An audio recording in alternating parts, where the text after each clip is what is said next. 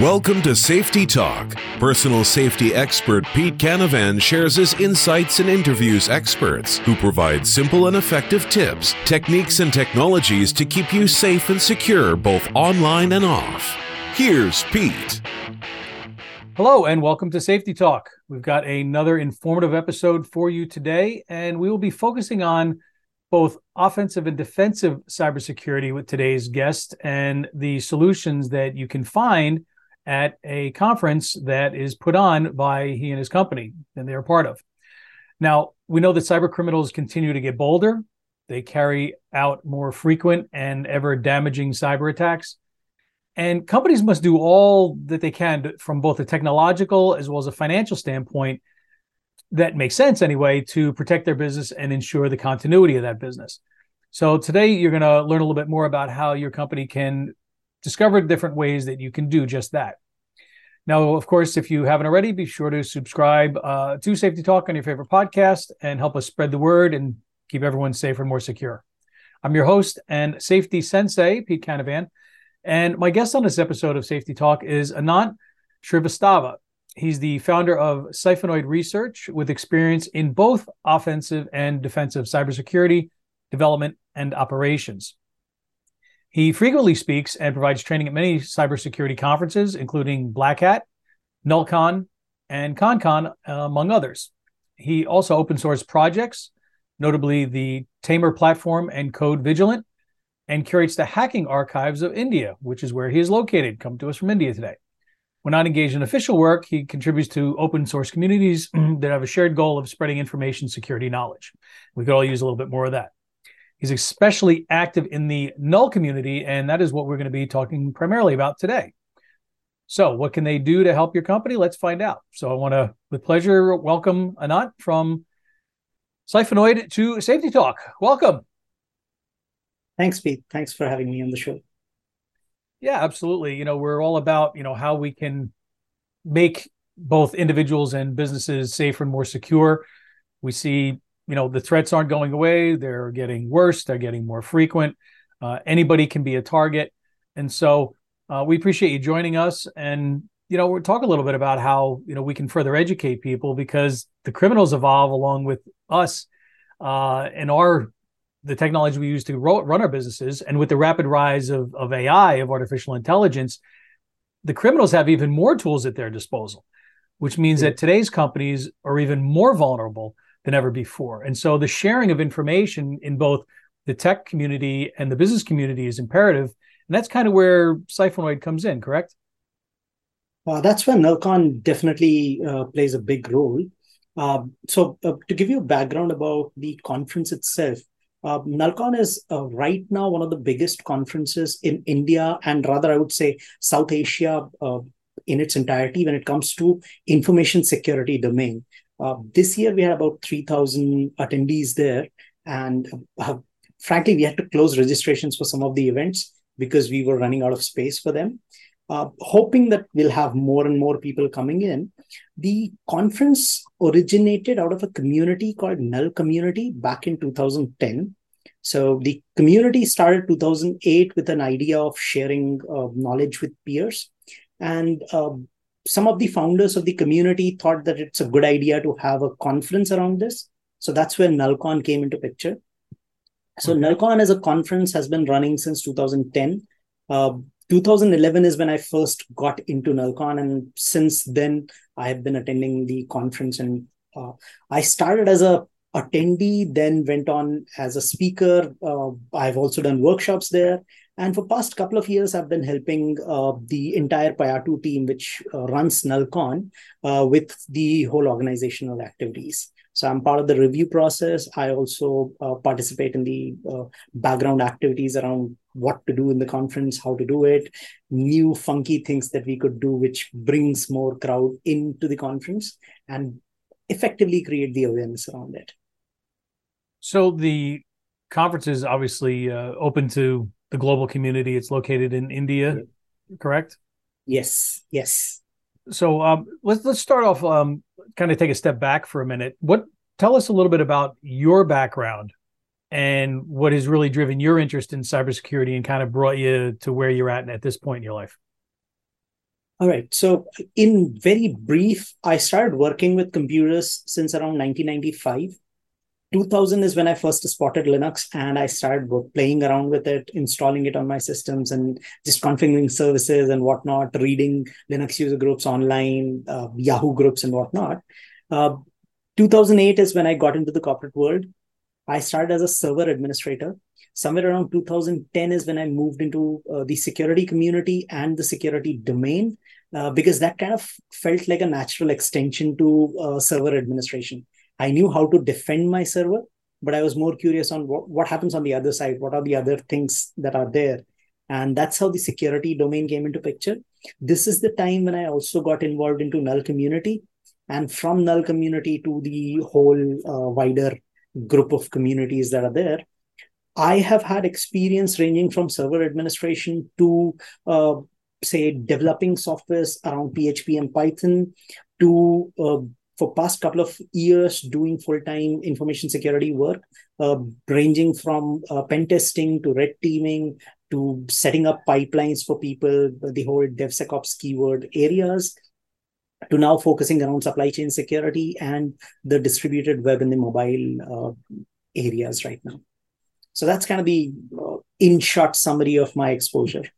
No, that's perfect. I appreciate that. It gives kind of people an idea as to how, your background and what you were doing initially sort of, brought you here. Because as somebody who also deals with, networks and server administration and stuff, it definitely helps us if we understand what threats are out there and what, we need to look for so that we can protect the networks that are, in our care, and keep them from being, the victims of a cyber attack, of a hacking attempt. And, there's a whole lot that goes into that. And obviously, it's well beyond the scope of a single conversation. And that's why having a conference that exposes people to a lot of different, solutions and technologies and things that you may not be aware of is so important. I mean, I love going to conferences like this because you always come across more than one thing, right? Multiple things. And you're like, oh man, I didn't even know something like that existed,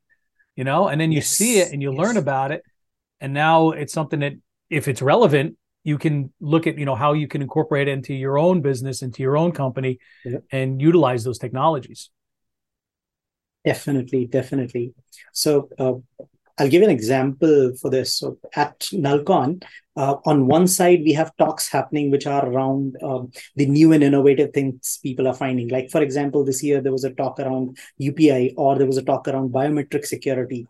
There was a talk about someone figuring out how to open locks, because all the locks were effectively communicating over Bluetooth protocol, and they were able to find the right signals. So they were able to open all the locks. So this was the technical side that was happening. While at the same time, there was another track which was totally focused on the CXO side of the equation, where people were basically talking about, hey, cloud exists. Should my organization, which is a non-IT organization, be dealing with cloud or not? Should government be going into cloud or not? Or to the startups and the entrepreneur community, where there were discussions ranging from, should I even take funding from a venture capitalist, or what does venture capitalist look for while giving a security startup funding, to how do you self-sustain and how do you make money while building your own product. Parallelly, there were workshops happening where people could basically just do hands-on activities ranging from lock picking to, say, soldering your own hardware badges. And then cross it with what you were saying about tools and techniques. So there were live places available where people had, or organizations had, their presence, and they were demonstrating their products. You could ask questions.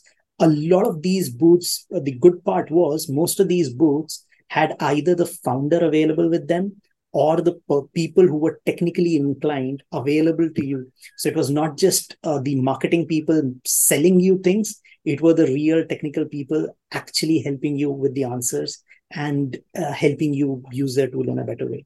So I'm glad you brought that up. The conference. Yeah.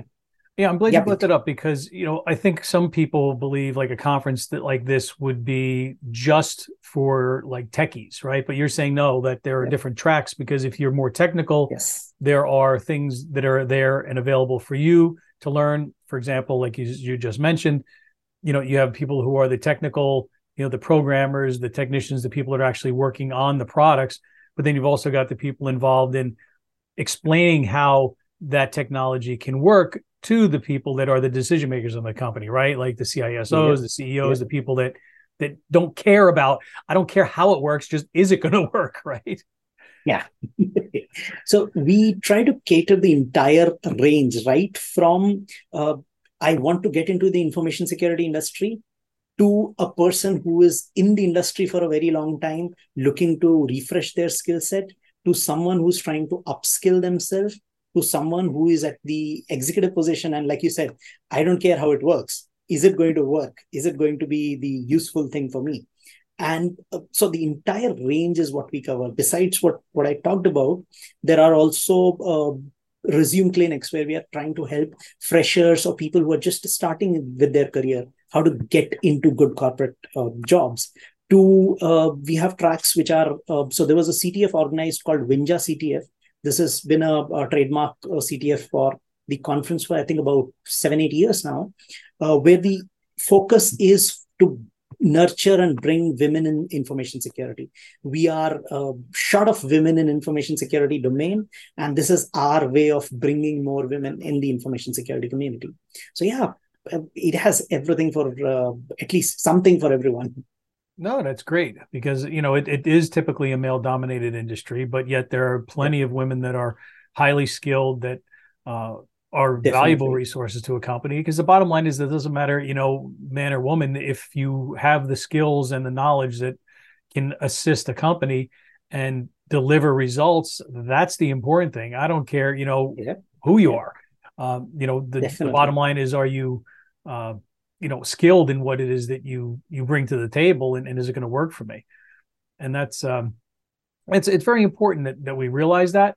And so it's good that you mentioned that because you know again, there's a lot to know. We can't all know everything. And also, there's a different perspective, right? Because as men, you and I, we see things a certain way.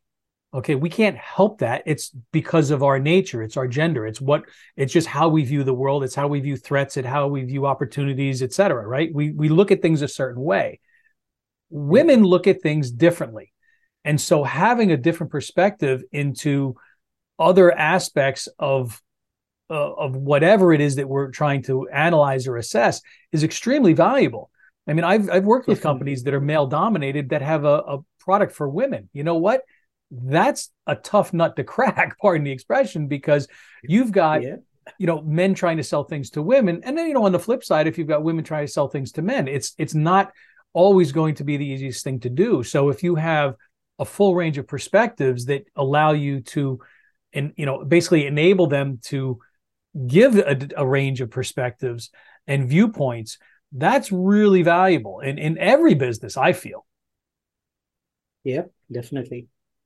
So it sounds like, in terms of who could benefit, really anybody at any level within an organization from the top down could benefit, whether it's someone who's involved in the day-to-day technical operations as like an administrator or something like that, all the way up Yeah. to, C-suite executives, correct? That's the aim. That's the aim. So in terms of topics, is it broken down into um, like like how I guess my question is, how is it organized in terms of the tracks? So if you are All right. someone who's technical, how is that broken down? Is it, cybersecurity? Is it done by industry? Is it done by technology? Maybe we could just kind of talk about that for a little bit to sort of give people an Yeah. understanding of what, of how it's laid out and what they could expect. So generally, the way conference operates is there are two technical tracks with two. The aim is to have two totally separate topics, so people don't have to decide between attending this or that. So if there's a hardware talk happening, the other talk would not be a hardware talk; would be a software level talk. So these talks don't compete with each other. That's the aim. Then, like I said, there's a CXO track. So effectively, what we try to do is the kind of audience who would be interested in attending a set of sessions in a series, those all are bundled together at one place. So they don't have to keep shuffling around. Like India has a very big community, which is a bug hunters community. The whole bug bounty market and the bug hunter community is very big in India. So we have a dedicated track which is focused around the bug hunting community. Generally, HackerOne, BugCrowd, Google, Facebook, these companies would be making a presence there, and they would basically be going through the whole process. So the idea is not just to tell people, hey, do bug hunting and earn more money, but rather, hey, how do you do it properly? What are the good things to keep in mind? How it is beneficial for you, how it is beneficial for us. So those tracks are also there. Then a lot of folks basically attend such events with an idea that, hey, I want to do something hands-on. So that's where workshop tracks are there.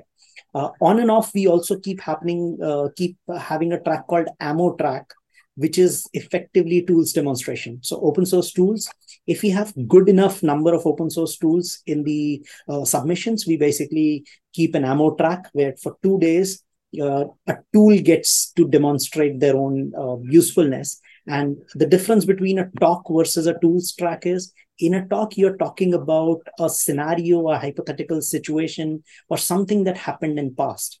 People can take that learning and repurpose it however they want to do in their own world. But when it comes to the tools track, it's about, hey, this is the open source tool which is available. This is how you can use it. If you have a question, come and talk about it. If you have suggestion, you can talk about it. And from tonight onwards, you can basically just download the tool and use it. So, and that is the beautiful thing about open source, is it's free, exactly. right? I mean, it's everybody, it's a community driven, it doesn't matter what the project is, but if it's part of the open source, movement, everybody contributes, everybody makes it better. You add a little bit, I add a little bit, other people add a little bit, and it, we all contribute to making it better. Obviously, people are, validating what it is that the work that's going into it to ensure, hey, is this good code? Is it bad code? Could it be tweaked or optimized?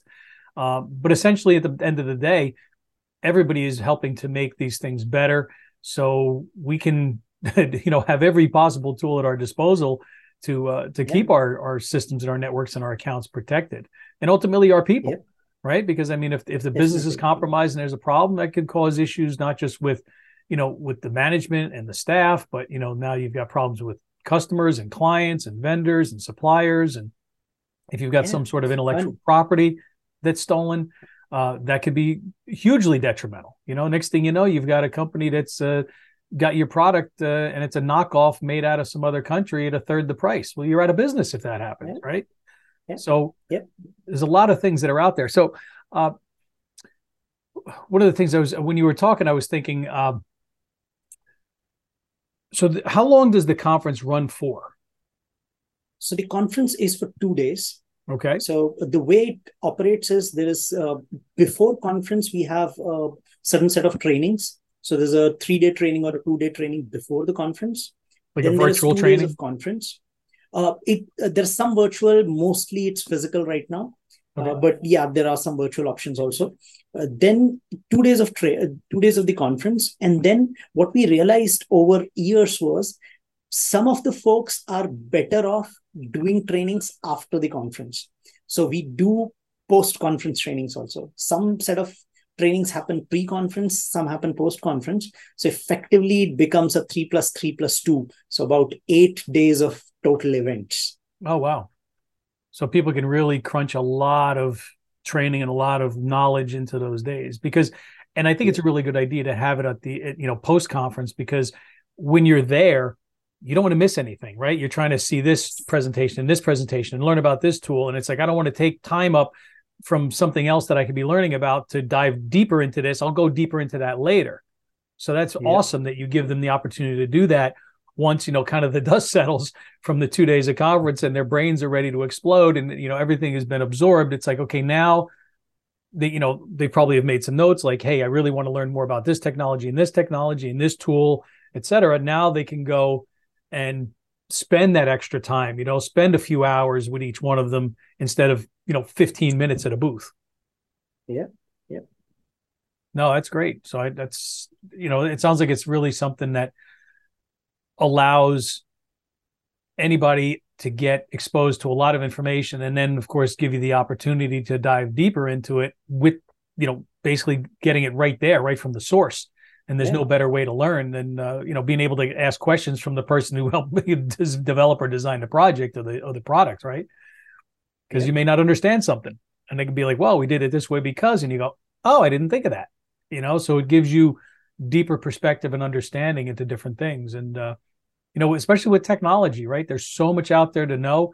Nobody can know everything. We all can learn from each other. And that's really what something like this is all about, is sharing information and making people aware of stuff. Another interesting aspect that I found is if you are from, say, offensive background, you don't want to deep dive into defense, but attending a talk which is focused on defense gives you a very quick idea or a glimpse into their world. And maybe you would end up saying, hey, you know what, this sounds more exciting than what I was doing so far.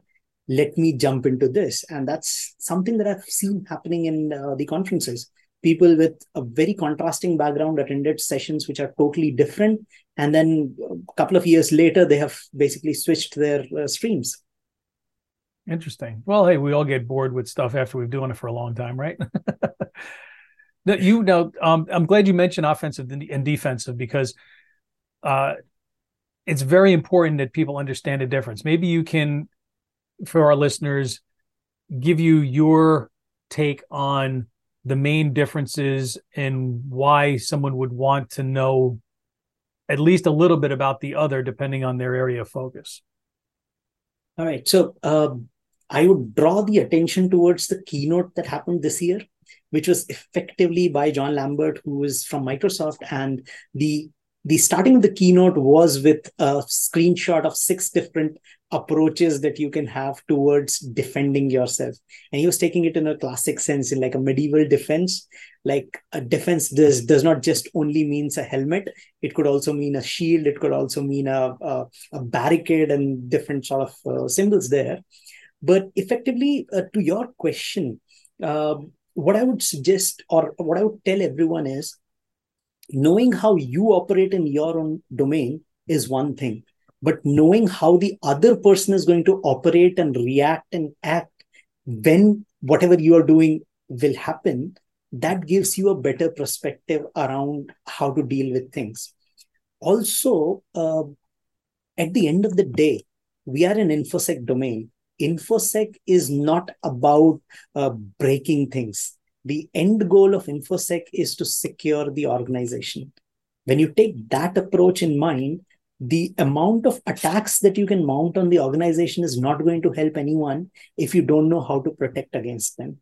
So on one side, no one is asking a red teamer to tell me how to protect, but having a realistic idea about what protections could exist in the market around the attack that you're trying to mount would give you a realistic chance of having a proper discussion when you're sitting in a team. So for example, just 2 examples. If you're talking about a DDoS attack, that I did a DDoS attack and I collapsed your entire organization, and you should have some DDoS protection. Like, it's easy to say that you should have DDoS protection. It's hard to actually have DDoS protection in an organization. At one point, the organization would say, okay, yeah, you know what? After this much volume of incoming attack, we would have to accept the defeat. So that kind of realization, if you have, helps you in setting the right boundaries, setting the right expectations. Otherwise, things just go haywire. And it's the inverse way also. You can't just go and say, hey, you're the attacker. You should be able to crack the application in 2 hours. That's the time I'm giving you to just do the testing before the deployment to production happens. So both sides need to understand how the dynamics work. And then it'll be an easier sort of mutual growth for both sides. And the analogy I would say is kind of like chess, right? Where you're trying to think ahead. You're trying to think moves ahead of what could they do and how could I defend against it. And you need to sort of almost like read their mind. And if you know both sides of it, like, for example, if you're purely looking at things from a defensive standpoint, how do I stop things? Well, okay, you have that perspective, right? You have that mindset, you have the defensive mindset. But knowing the different ways that those attacks and those hacks can occur is going to give you a better, more well-rounded perspective of that. So if there's an attack or an offensive strategy that you have not really known about or know much about or been exposed to because it's never happened to you, for example, use an example of a DDoS, distributed denial of service attack, which can happen to any organization. It happens to many, many, many every single day, right? Where your connection is just being flooded until you become unusable. But that is something where there have to be layers of protection that, until you, as you said, admit defeat. Does that mean, we pull the plug and reboot everything? How do we deal with it? We have to involve the ISP, and have something happen at their level. So they're different, those layers. And as you said, the keynote that was done talks about that.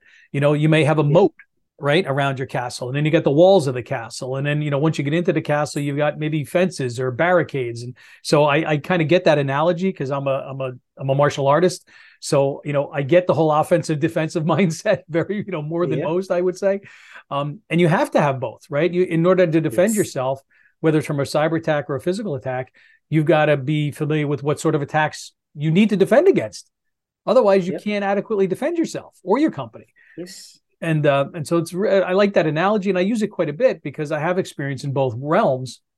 Now, on the recovery side of it, because we all have seen attacks occur that have become successful, right? A hacker with the motivation, the time, the money, the resources, and the desire is going to hack into your business. I don't care what it is, right? There's no such thing as 100% secure unless you're completely air-gapped. And that's really not 100% secure anyway, because somebody could walk into that room with a flash drive, pop it in, and boom, trash the system. So there is no such thing as 100% secure.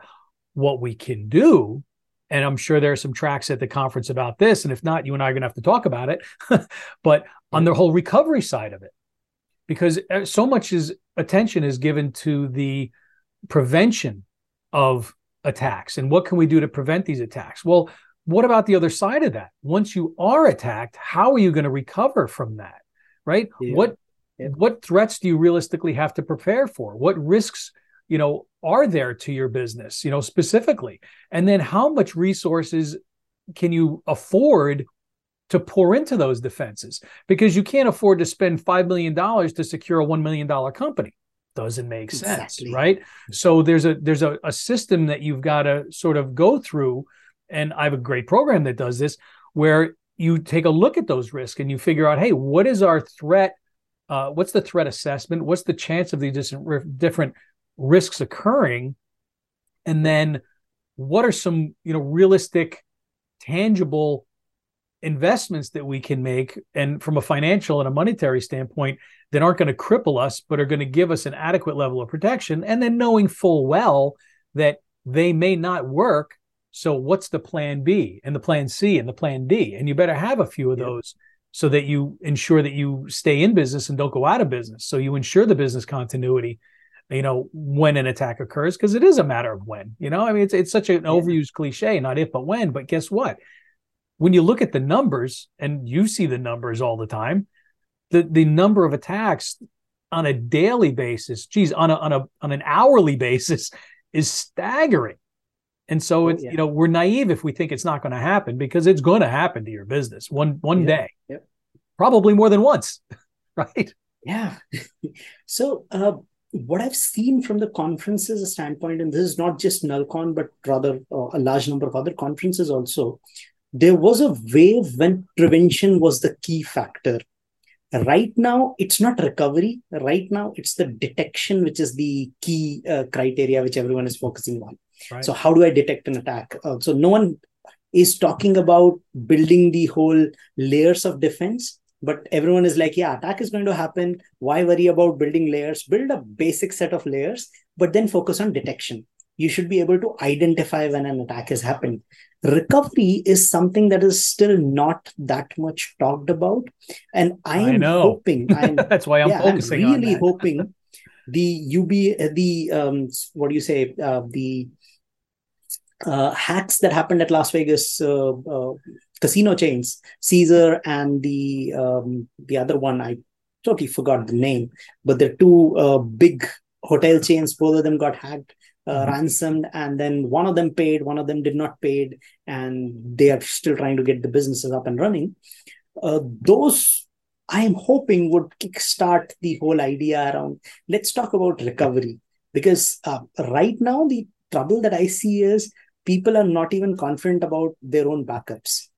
They know That's that the backup scary. happens, but a lot of them don't even know how to recover from their backups, or given a chance of whether I should bank on recovering from my backup or should I pay a ransom, a lot of people might actually tilt towards paying ransom because they'd be like, at least I'll have a guarantee that the data would be recovered. So that's a Well, strange if position to the be in. cyber criminal provides the key and they let you Yeah. unencrypt your data, because and I just gave a presentation on this exact Yep. scenario, because if you do pay the ransom, right? Let's say they want, There's no whatever, guarantee. $25,000 and you get your key back. Well, you pay the 25 grand and now they say, you know what? We want another 10. It's like, wait a minute, I just paid you. Well, okay, you did. And now they know that you've got the resources. Now you paid it. Now you got to pay them more to do it. Well, now you pay them another 10. What's to say they don't say, all right, give us another 10. Now, to be fair, and it's pretty ironic, but it's true, most of these perpetrators of ransomware attacks are ethical, right? You pay the ransom, they give you your key. I was hoping you'd use that term. Yeah, it's funny. It's funny, but you know what? If they didn't, then the whole scam falls apart, right? If everybody paid the ransom and nobody ever got the keys back, well, guess what? You're never going to pay another ransom. Now, of course, CISA, right, the Cybersecurity Infrastructure Agency of the government in the United States here, says, don't pay the ransom. And you really shouldn't, because you're validating what you're doing to them. Exactly. You're giving them more resources that now they can dump into more attacks to cause more damage and wreak more havoc and make more money. And it's a perpetual cycle. And it's not good. So having a good plan, in addition to good backups, and I agree with you 100%, companies don't trust the backup, and they don't want to take the downtime on say a Saturday night to pull the system down, restore from a backup and see if it works.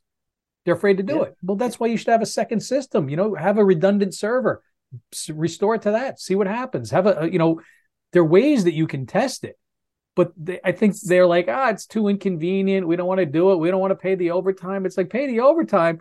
What are you going to pay if you get hacked? Or what's the consequence if you go out of business? I mean, it's a drop in the bucket when you look at the big picture. Yeah. And I think that's where I am hopeful about the whole Vegas casino hacks, because that's going to give tangible numbers as the losses they've incurred. One company paid the ransom, got their systems back in 2-3 days. The other company had to deal with it for 15-20 days. So the amount of losses both of them incurred would give people an idea that, hey, this has consequences. And the more adapt you are to this, the more you are aware of your own systems, the easier it would be to deal with it. And that's where the other pet peeve of mine comes into picture. People, and this is for everyone in information security industry, or rather IT industry, not information security industry, people are reckless when they start building things. They don't care about where they're sourcing the inputs from, and be it open source, be it commercial, whatever. People are reckless when they're adding more stuff into their organization. And there's a term, attack surface, and the ideal approach is to have minimal attack surface, but no one is going to go for the ideal approach. So attack surface keeps on increasing, and resources deployed to help with that keeps on decreasing. Yeah, and the more of an attack surface you have, the more vulnerable you are, and the more fronts you've got to defend. Exactly. We go back to this scenario of like a castle, etc., and defending yourself. If you've got to defend yourself from the front, from the back, from both sides, from on top, from down, like, whoa, hey, how you do that? If you can at least focus your defenses in one area, because that's where you're vulnerable, that makes so much more sense to an organization. And I agree 100%. A lot of people, when they're building solutions, and I think of this, it's like, oh, we're going to use this piece over here, and our phones are going to use this, and the data is going to be here, and our backups are going to go there, and our CRM system is going to be there, and our marketing's going. It's like now you've got all of these disparate solutions. Stuff is not integrated. You're spread all over the place. It's nearly impossible to have an adequate defense strategy for all of that. And smaller companies don't have the resources. They just go, well, hopefully it doesn't happen. That's not a strategy. I mean, this is where I think information security industry going forward needs to start looking at turnkey solutions or solutions which actually help smaller entities have a basic set of security. Right now, I think there are a large number of companies who don't even support SSO authentication as a basic level, even at a paid tier level. It's always an enterprise feature or a highly paid tier where SSO gets added into the bucket. So this is where the whole approach towards security kind of goes haywire, where people are even putting a gatekeep in front of basic solutions, which are maybe earlier they were not basic enough. Now they are basic essential entities because we are not living in a world where you could have a VPN and everything remains inside.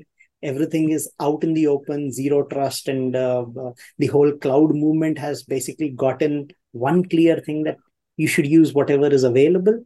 And that basically means half of your stuff is all over the internet. Yeah. And, and you mentioned early on in our conversation about the cloud and the reliance on it, well, if I know personally, I have clients that are just not comfortable with that. They do not want to put their information on a cloud. I have some attorneys that are clients. They absolutely are dead set against it. There are companies out there that provide solutions for them.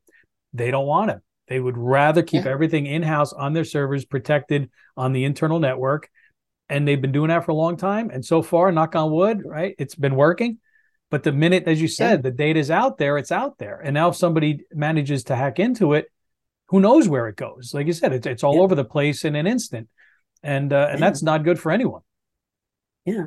And I'm going to pitch conference again, but effectively, this is where sending your team to events like conference events is where it helps. Even though you're not planning to go to cloud right now, just being part of the conversations around how people are leveraging cloud and how does that fits into your equation. Maybe you may end up talking with someone who has got experience dealing with those scenarios. And that's the other very important aspect of conferences. It's not what is happening inside the rooms, but what happens outside the room, in the hallway, in the discussion that you have while you are having lunch or while you're just walking to a place where a similar talk is going to happen. Both of you wanted to attend that talk and you start talking and you end up realizing there are more common factors.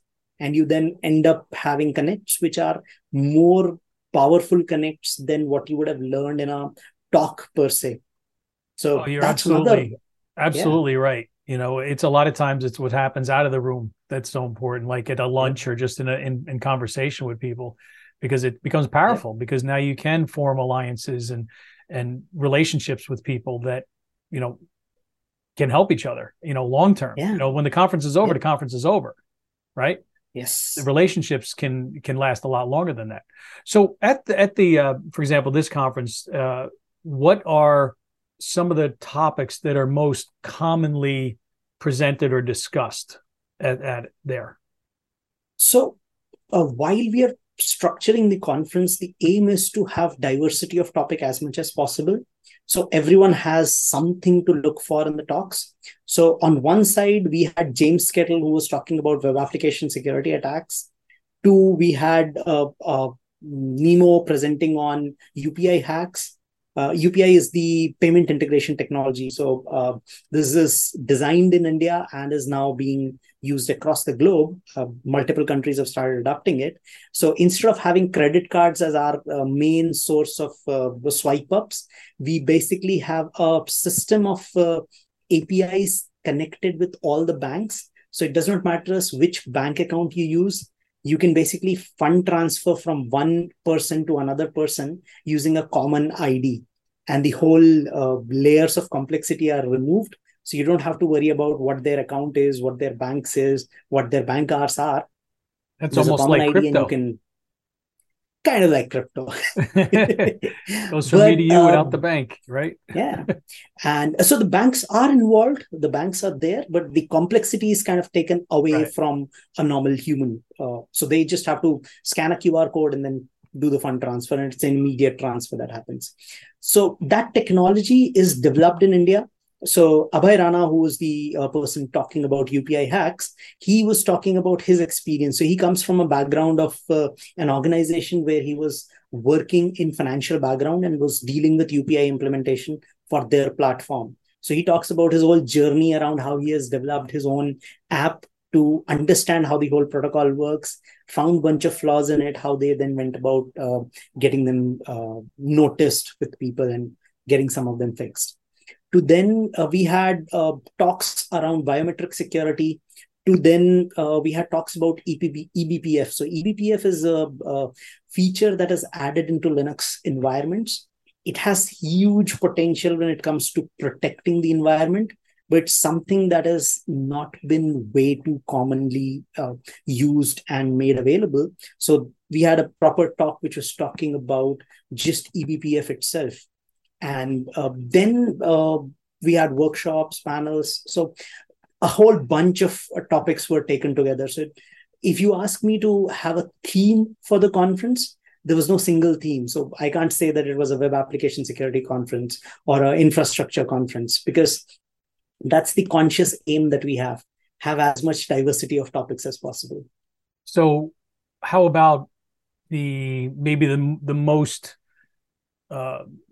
interesting or surprising or unique sort of technology or finding at the conference, or that you've sort of found in the past that you said, wow, it really made you sort of it surprised you, I guess.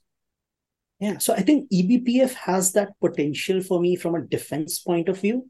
The attack side, after a few years, start feeling like a bit boring, because at the end of it, you realize there are misconfigurations or the protocol itself is not secure. Like, for example, I told you about a Bluetooth related talk where there were locks, and those locks were talking about Bluetooth, and it was unencrypted, and people were able to get in if they knew what signals to send over.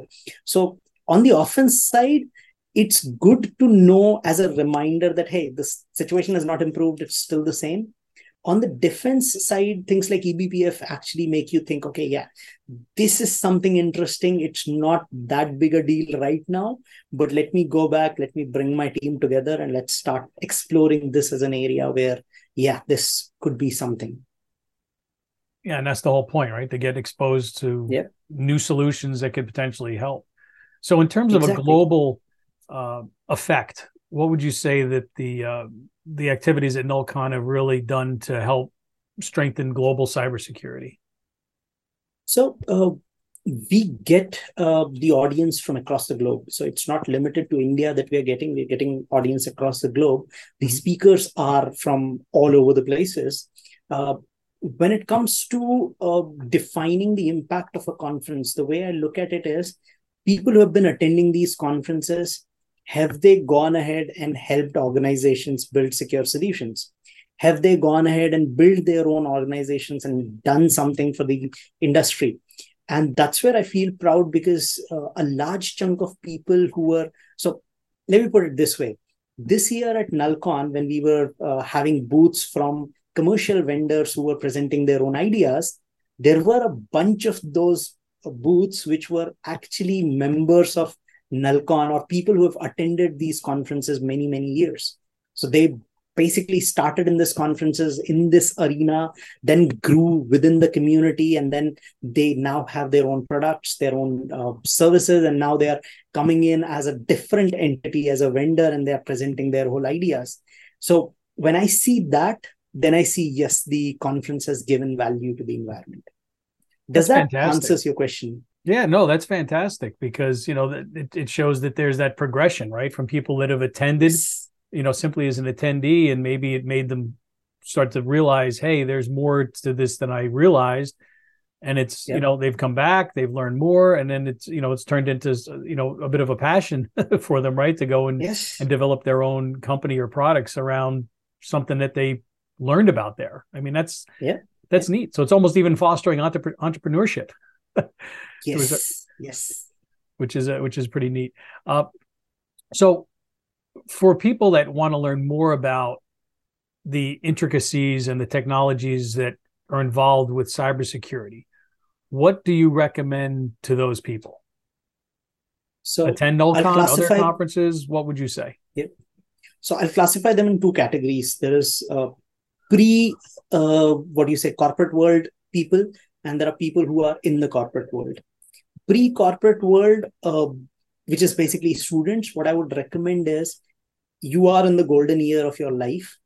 Spend time learning about as many variations as you can. If you're interested in IT, don't stop yourself with saying, okay, I only want to learn one programming language or one technology. Whatever you can get your hands on, learn as much as possible. In 10 years, all those technologies will go away. But your exposure to learning the variations would help you grasp any new technology that comes in your way. So that's for the students. And the way I say them to do is build your own websites, put your resume up there, set up your own servers, explore the entire arena that is there. That gives you the confidence that, yes, I know what I'm talking about. Well, that's very People good who are, advice. yeah, people who are in the corporate world, you don't have a lot of time to do everything by yourself. Like you've been saying, Pete, that no one can learn everything. But you can target attending these conferences plus being part of the communities. So there are lots of communities in India. There is OWASP, there is Null, there are now DEF CON chapters also. All of these, most of them offer free monthly meetups. They're small gatherings, one or two sessions in them, but they are good ideas to expose yourself to new things that are happening around. Things that you might want to learn or things that you have no idea about, just go and attend those. Gives you a different perspective, makes you more able to grasp different concepts. Attending conferences like NullCon, there's CoCon, and there are a bunch of other conferences in India. If you attend those, there's a lot of B-sides conferences that have popped up in India and across the globe, I think. So attending these conferences gives you a pack, or rather a power pack punch. Within those 2 days, you got exposed to n number of entities.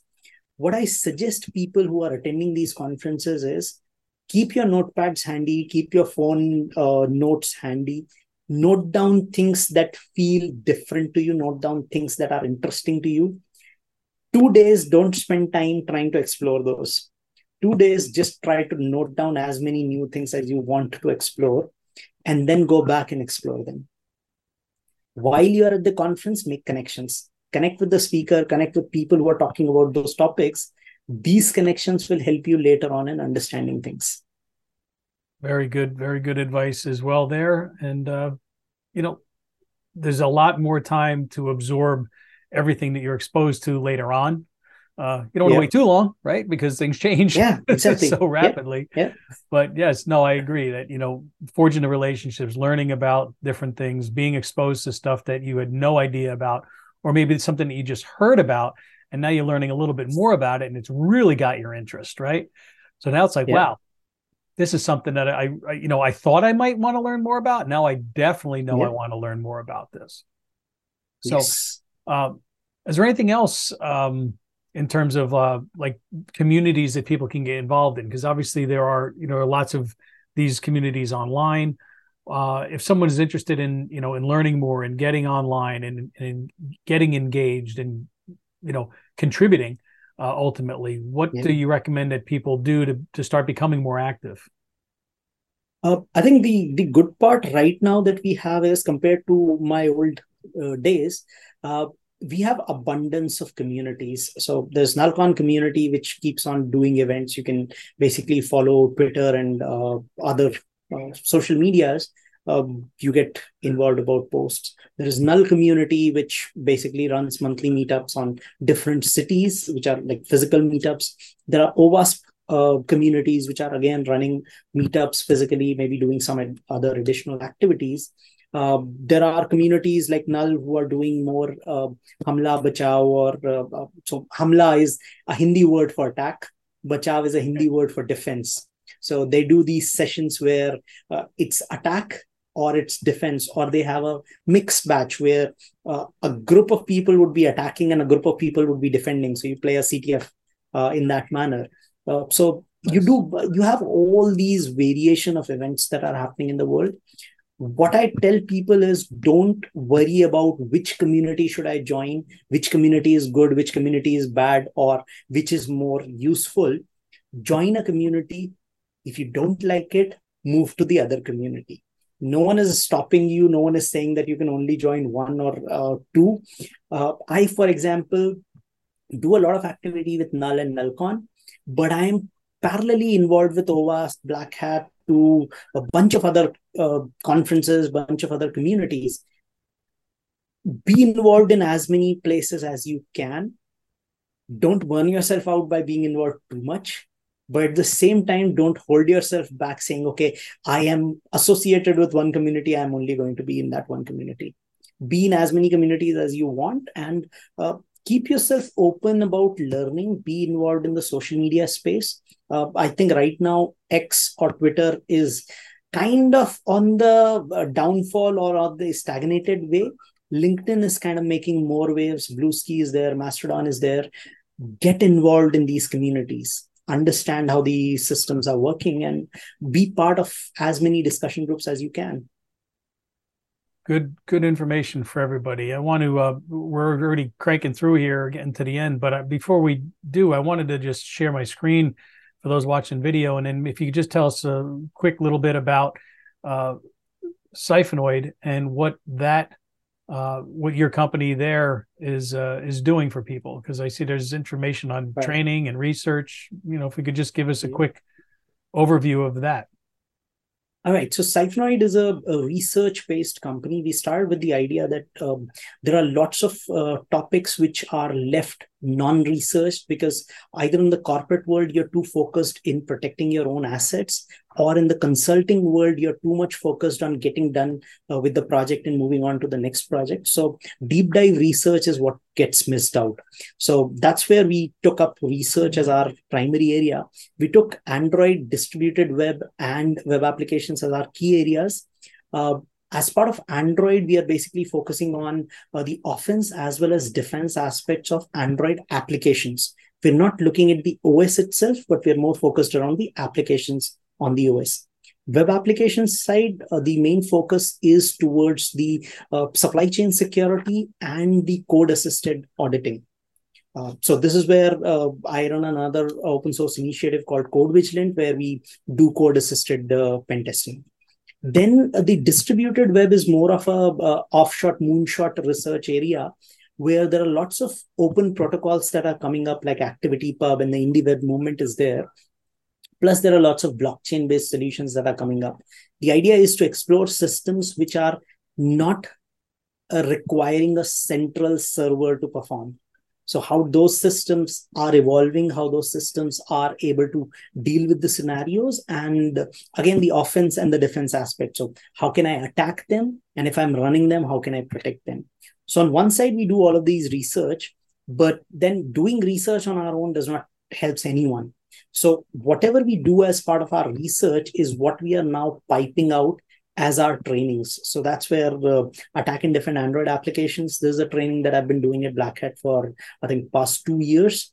And this is where we look at Android applications. We take an approach where we try to attack an Android application on day one.